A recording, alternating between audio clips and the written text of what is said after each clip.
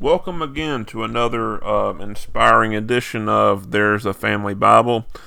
I want to say hello and thank you to everyone who listens to this program, and I hope that God will shower His blessings upon you, and that you will be enriched and touched by this program. Recently, I have been thinking about faith a lot. I have been doing this as I can honestly not see where God is leading me in my life. I have times where, things do seem just plain well blank. I just do not know where things are going, and we have all dealt with this. I look at the world around me and I see people's lives engaged in what seems to make them happy. And I find myself, of course, wishing them happiness. For myself, I have yet, it seems, to find the ultimate decision in some areas of life. But I have been told by Christ Himself to pick up the cross and follow Him. In all honesty, I can tell you, pure faith has carried me, in my case, since a divorce about a year ago. No kidding. Hey, Christ has commanded me to carry my cross and follow Him. 2 Corinthians chapter 5, verse 7 tells us to walk by faith and not by sight. This is quite a difficult challenge, we must admit. We have to be like a horse that has blinders on if we are to stay on the path that God wants us to travel. How often do we remove them out of fear and go by what we see and feel? All too often, as I have found in my own case. I can't tell you how many times I have let my own emotions take control of what I think. As we read in 1 Peter chapter 5, verse 6 through 11, "Humble yourselves, therefore, under the mighty hand of God, so that at the proper time He may exalt you, casting all your anxieties on Him, because He cares for you. Be sober-minded, be watchful. Your adversary, the devil, prowls around like a roaring lion, seeking someone to devour. Resist him, firm in your faith, knowing that the same kinds of suffering are being experienced by your brotherhood throughout the world. And after you have suffered a little while, the God of all grace, who has called you to His eternal glory in Christ, will Himself restore, confirm, strengthen, and establish you. To Him be the dominion forever and ever. Amen." We see then that Jesus wants us to cast our burdens on Him. This is so that He will not be needless. This is so that we will not be needlessly weighed down by things the enemy would throw upon us. It is Satan's desire to have you be cast down and confused as to who you are and what you are supposed to be doing. We read also in Hebrews 11:6, "But without faith it is impossible to please Him, for he who comes to God must believe that He is, and that He is a rewarder of those who diligently seek Him." So we see from this verse that God is pleased when we overcome, and we overcome by having faith that God will reward us for seeking Him and doing what He asked us to do. And a person who comes to my mind when thinking about this is Abraham. If you will recall, Abraham was presumably a heathen living in southeastern Iraq near modern-day Kuwait. I think it was the city of Ur. The Lord told him to pick up all he had along with his family and move thousands of miles away to Canaan. We find this story in Genesis 12. He left with his wife Sarai and his nephew Lot and left all else behind. He did all of this on the simple but fantastic promise that God made to him, that Abram, as he was then actually called, was to be the father of a great nation, and that he would be a blessing. Because he obeyed, his name was changed to Abraham, and his wife's name became Sarah. He, of course, became an ancestor of Jesus Christ. We can remember, too, the deal with the son which had been promised to Abraham and his wife. The Lord God had told them that they were to be given a son, which would be the promised one. One thing that is worthy of mentioning here with regards to Abraham's faith, Abraham was about 100 years old, and if I'm trying to remember this right off the top of my head, actually, they were old. Abraham was 75, and his wife was already past the age of childbearing, or if I remember correctly about this here. So his wife, Sarai, told Abraham to go into her handmaiden, Hagar the Egyptian.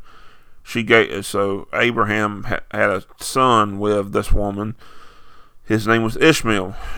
And so Ishmael was actually the firstborn son of Abraham. And according to the ancient customs back then, the firstborn was to get the majority of the estate. But God had made it plain to Abraham and his wife that Ishmael was not to be the one. It shows you a kind of a lapse of faith on Sarah's part.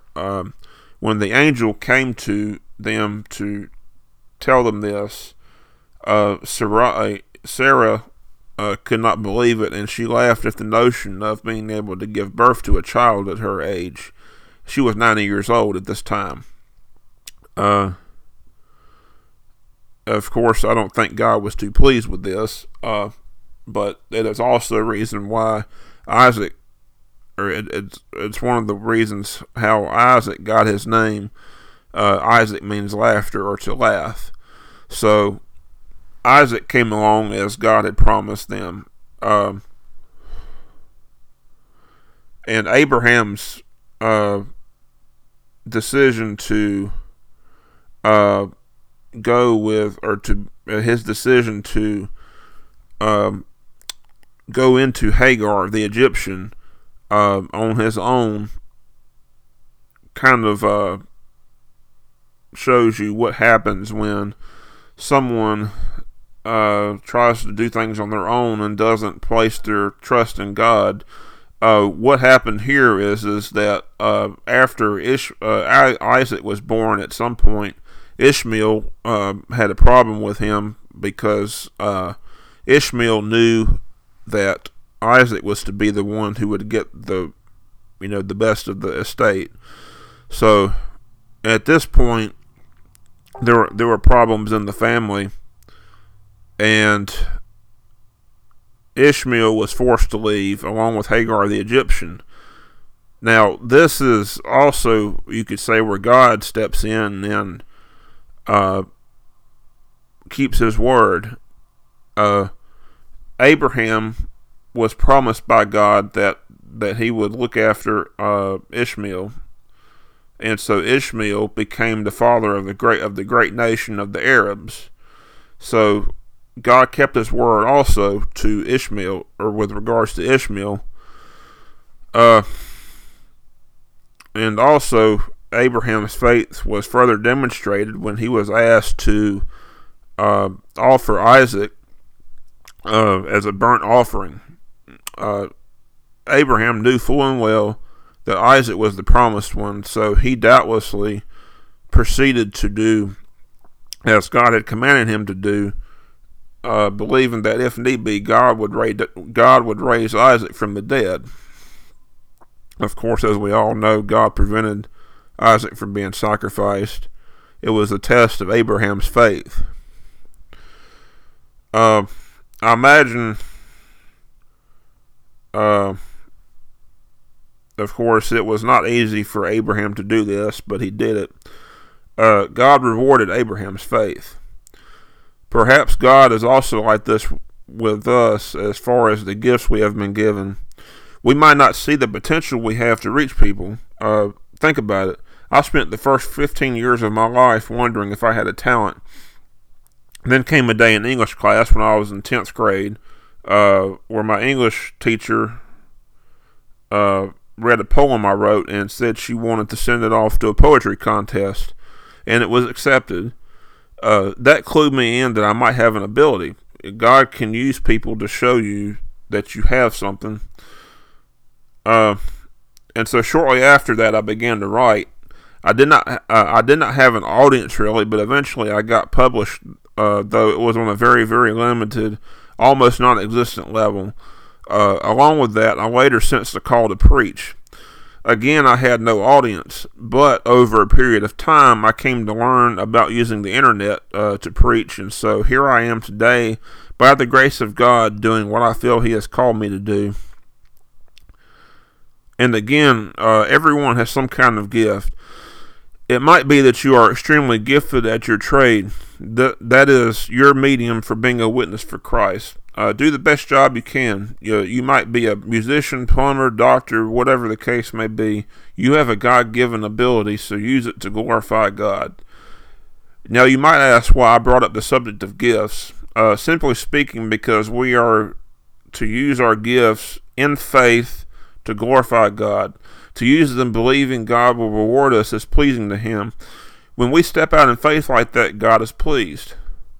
We read in Hebrews 11:1 that faith is the substance of things hoped for but not seen. I think this pretty much sums up how our Christian lives are supposed to be. God expects us to act on faith because we have been given the Spirit. Since we have the Spirit, we can know that it is not really a truly blind faith, I guess. This is because we have already seen what God can do within us. So we know His love and promises already. So we already know He is there. And I will conclude this episode of this podcast by again just reminding you, hey, just because you can't feel that God is there does not mean that He has abandoned you or anything. Remember, in the book of John, I think it's in John 14:16, Jesus tells us that the Holy Spirit will never leave us. So He will never leave us nor forsake us. God is there. The thing with faith is we can't see Him, but we can definitely, at some deep, deep level, even if we don't know it, we can feel Him. And all we have to do is just wait on Him. And so, folks, that is all for now, and I hope this has been a blessing to you.